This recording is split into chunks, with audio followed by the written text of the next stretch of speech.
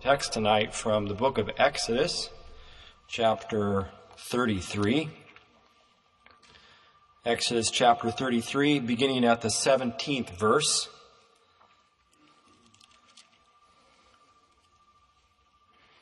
Exodus 33:17.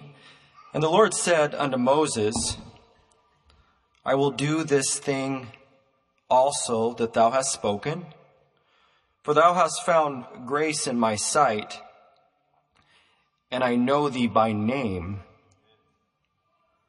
And he said, I beseech thee, show me thy glory.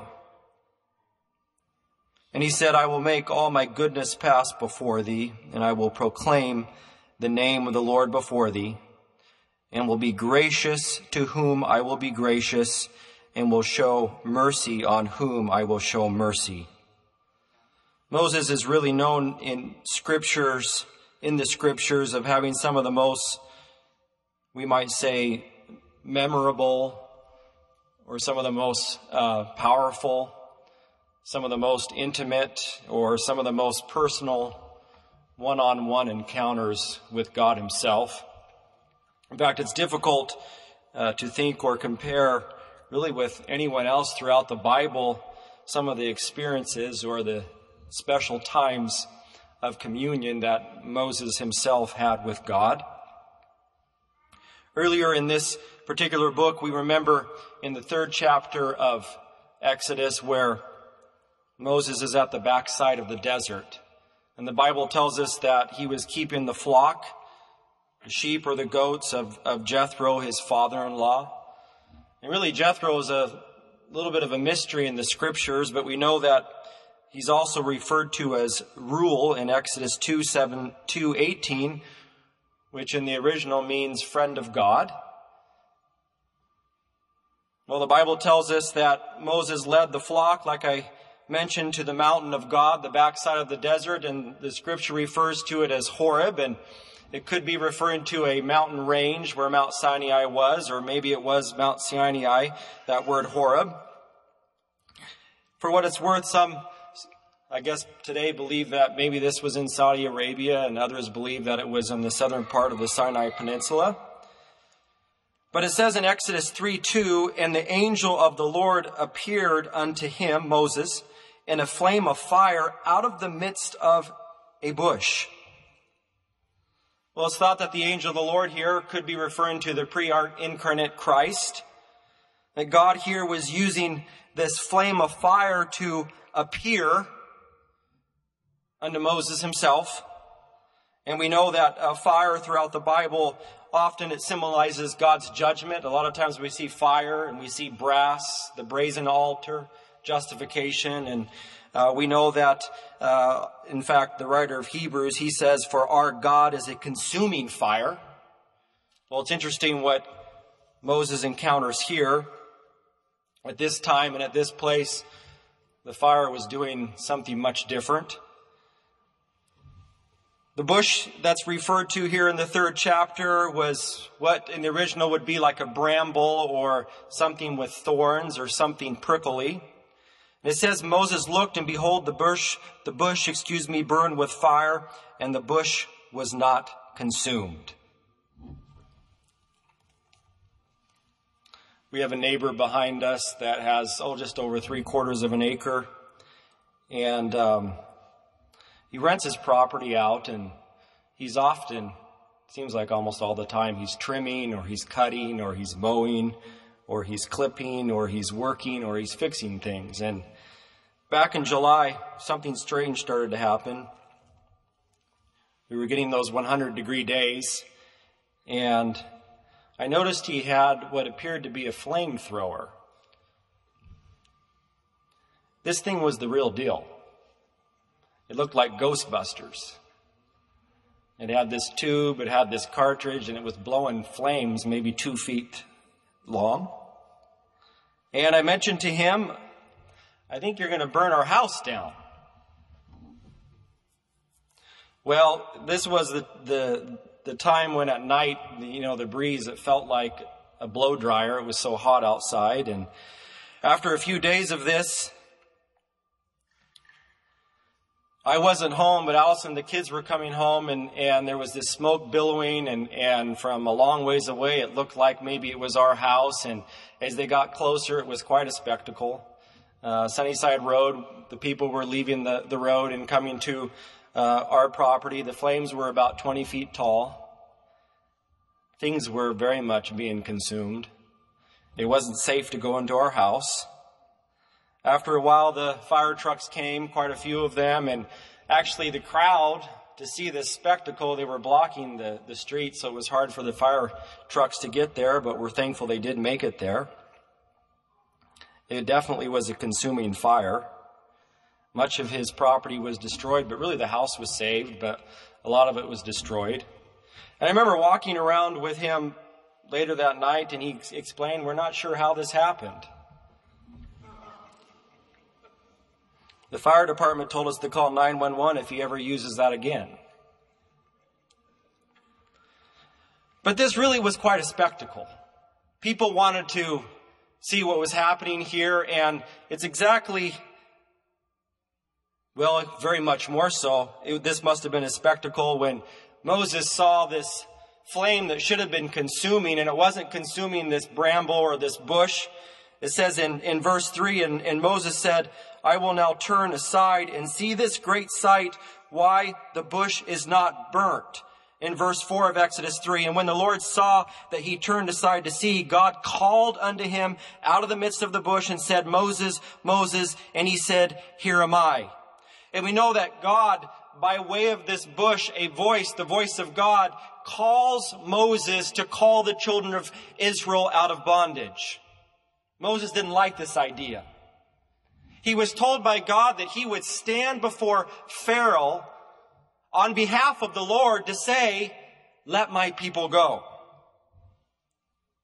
Well, this was to release the children of Israel from bondage. This was to fulfill a 430-year-old prophecy of a time in which the children of Israel would be released. Moses is worried. He feels unqualified. He feels like he's not up to the task. He even asked the Lord, who shall I tell the children of Israel has sent me? God says unto Moses in verse 14, I am that I am. And he said, thou shalt say unto the children of Israel, I am hath sent me unto you. I believe God here is saying, I am that I am, which means I am the self-existent one, the self-existent God, the self-sufficient God.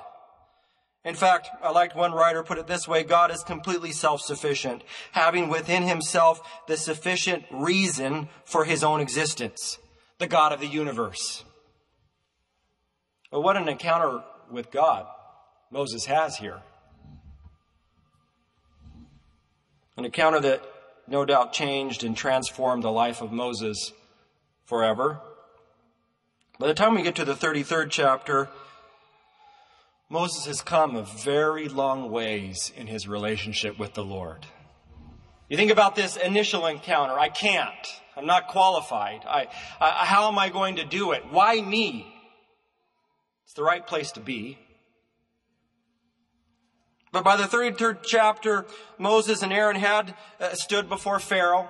The plagues had happened, and we know the account where the Passover was instituted, and in this miraculous way, the fulfillment of the prophecy that was given, I believe, to Abraham, initially they were released from bondage. And by this time, even they had gathered at the Red Sea. The armies of the Egyptians had been destroyed, and even the Lord himself had began to sustain them miraculously physically. Manna had been coming down to feed them. They had received fresh water from a rock. The Lord was right by their side. And so later, Moses finds himself here back at Horeb, or Mount Sinai. The 10 Commandments were given. In fact, many laws, many ordinances, if you read through these scriptures, working up to chapter 33. Looking at chapter 24, verse 3, and Moses came and told the people all the words of the Lord, and all the judgments, and all the people answered with one voice and said, all the words which the Lord has said we will do. And Moses wrote all the words of the Lord. He not only received them, but he begins to prepare this book that he writes down God's very words. And he took the book of the covenant and read in the audience of the people. And by the end of the 24th chapter, really, the experience that Moses has with God is awe-inspiring. In verse 24, verse 17, and the sight of the glory of the Lord was like devouring fire on the top of the mountain in the eyes of the children of Israel. And Moses went up into the midst of the cloud, the presence of God, where God was. Look how far he's come. And gat him up into the mountain, and Moses was in the mount 40 days and 40 nights. And as you read further in the scriptures here, God tells him about the sanctuary. He tells them about the Ark of the Covenant, the table of showbread, the golden candle. And we know that gold in the scripture often refers to holiness. And we know that the tabernacle in general is explained to Moses here. And of course, the brazen altar, the golden altar. And we know a place is made for the Holy of Holies. Well, after all of this, Moses comes down. Chapter 32, verse 7. And the Lord said unto Moses, Go, get thee down, for thy people which thou broughtest out of the land of Egypt have corrupted themselves. For some reason they got restless. They began to come up with a golden calf and fumble around with that. Verse 10 of Exodus chapter 32. Now therefore let me alone. This is the Lord speaking, that my wrath may wax hot against them, and that I may consume them, and I will make of thee a great nation. And then we find this, another incredible encounter between Moses and the Lord.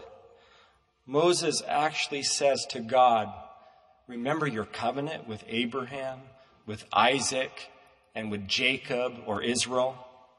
What will the Egyptians think if, after all of the victories you did for your people to bring them out of bondage and then to take them across the Red Sea and to consume their armies, if you then consume your people, what will they think?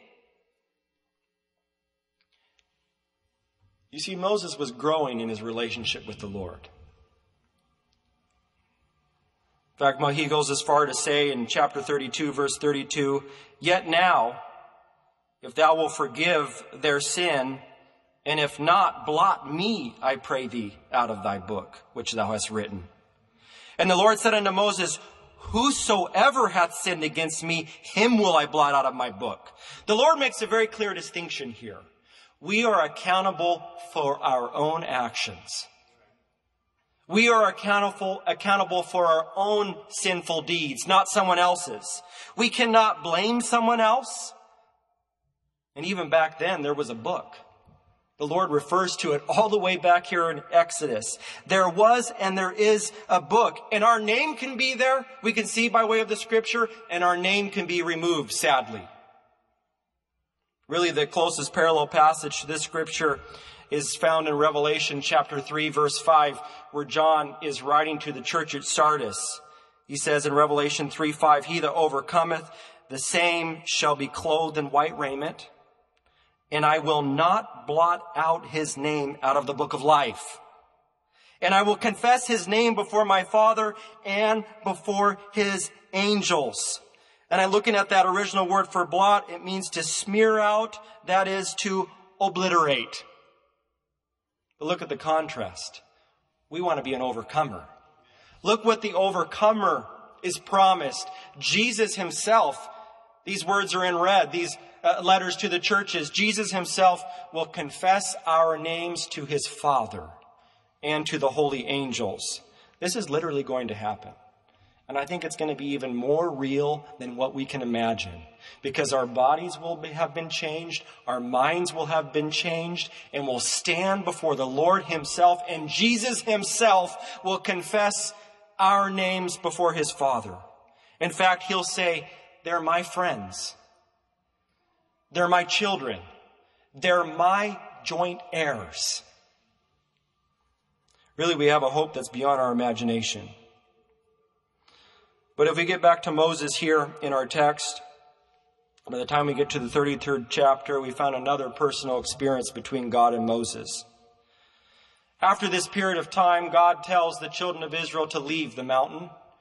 He tells them it's time to go to the promised land, to leave Mount Sinai. And Moses, the scripture tells us he had built the tabernacle and it was outside the camp quite a ways.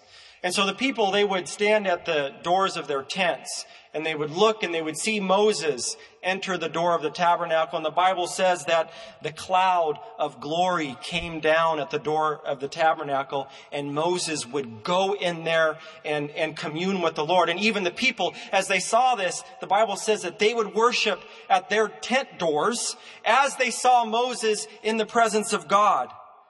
In chapter 33, verse 9, and it came to pass as Moses entered into the tabernacle, the cloudy pillar descended and stood at the door of the tabernacle, and the Lord talked with Moses.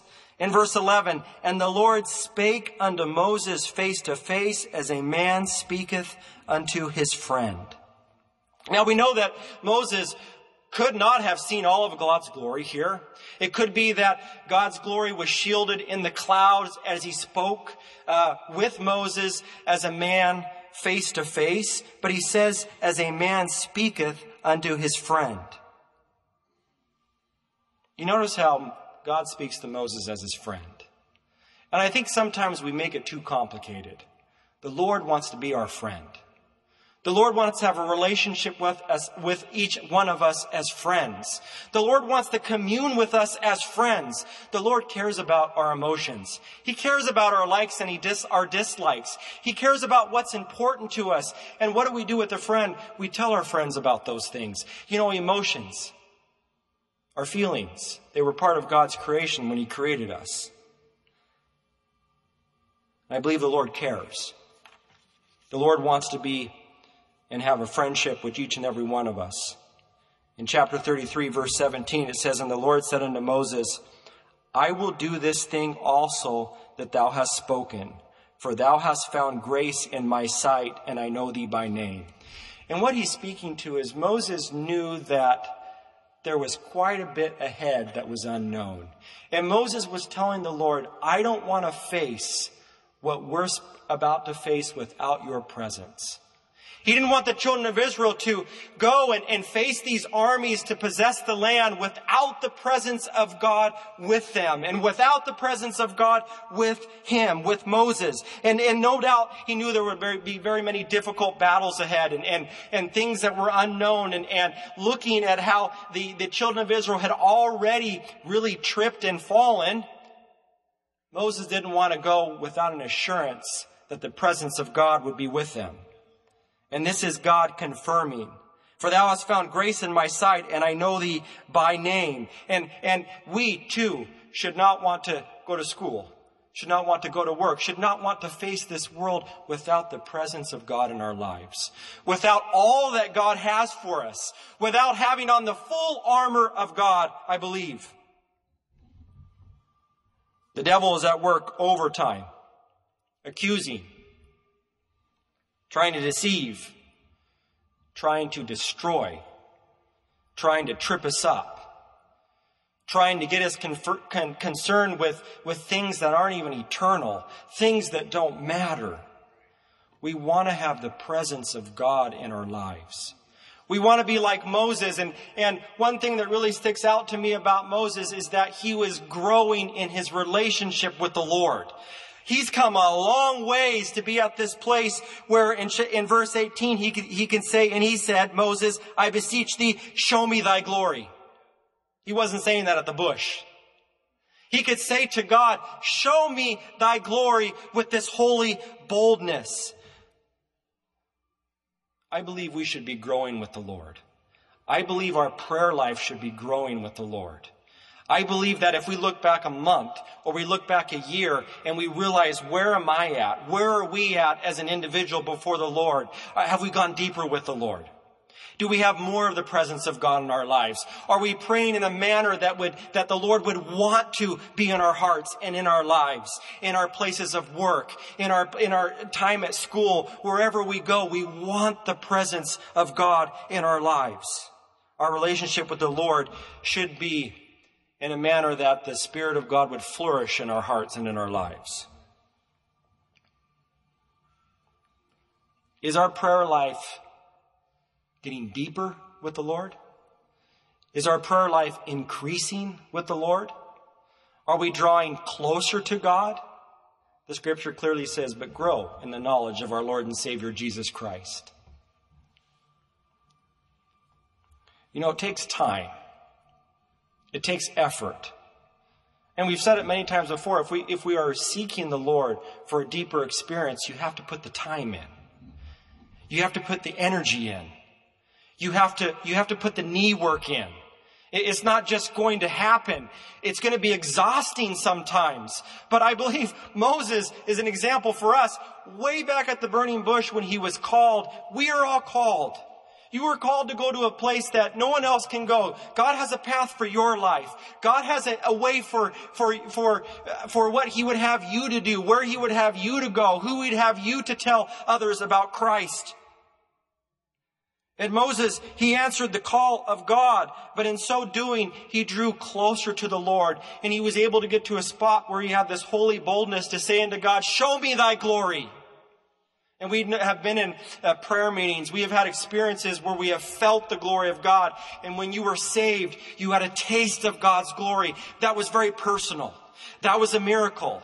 And when we talk about when we got saved, there's different ways we can explain it. But some people say we felt like we were floating on a cloud, or we felt free, or we felt like the chains were broken.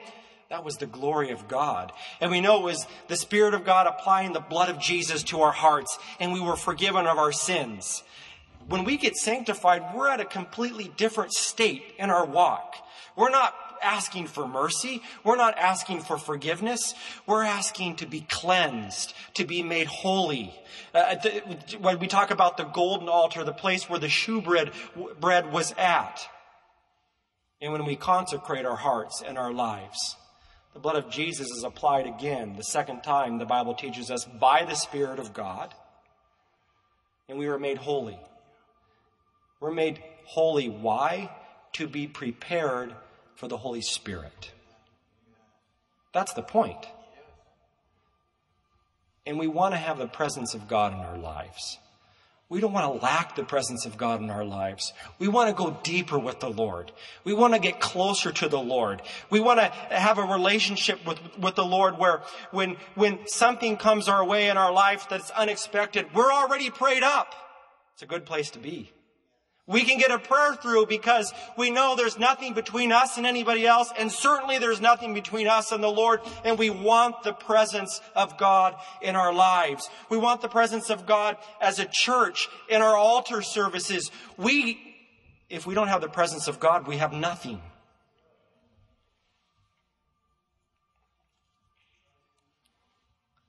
How has your communion with the Lord been lately? How is mine? How has your personal prayer life been at home? How is mine? We want to draw closer to the Lord. If you don't have your baptism, the baptism of the Holy Spirit, you need it. It's God's will for your life. God wants to give it to you. If you're not sanctified yet, that's the most important thing in your life. You need to be sanctified. We tell those that are not yet saved, you need to be saved. There's nothing more important. And that's true. There's nothing more important. You must be born again, or you're going to miss it.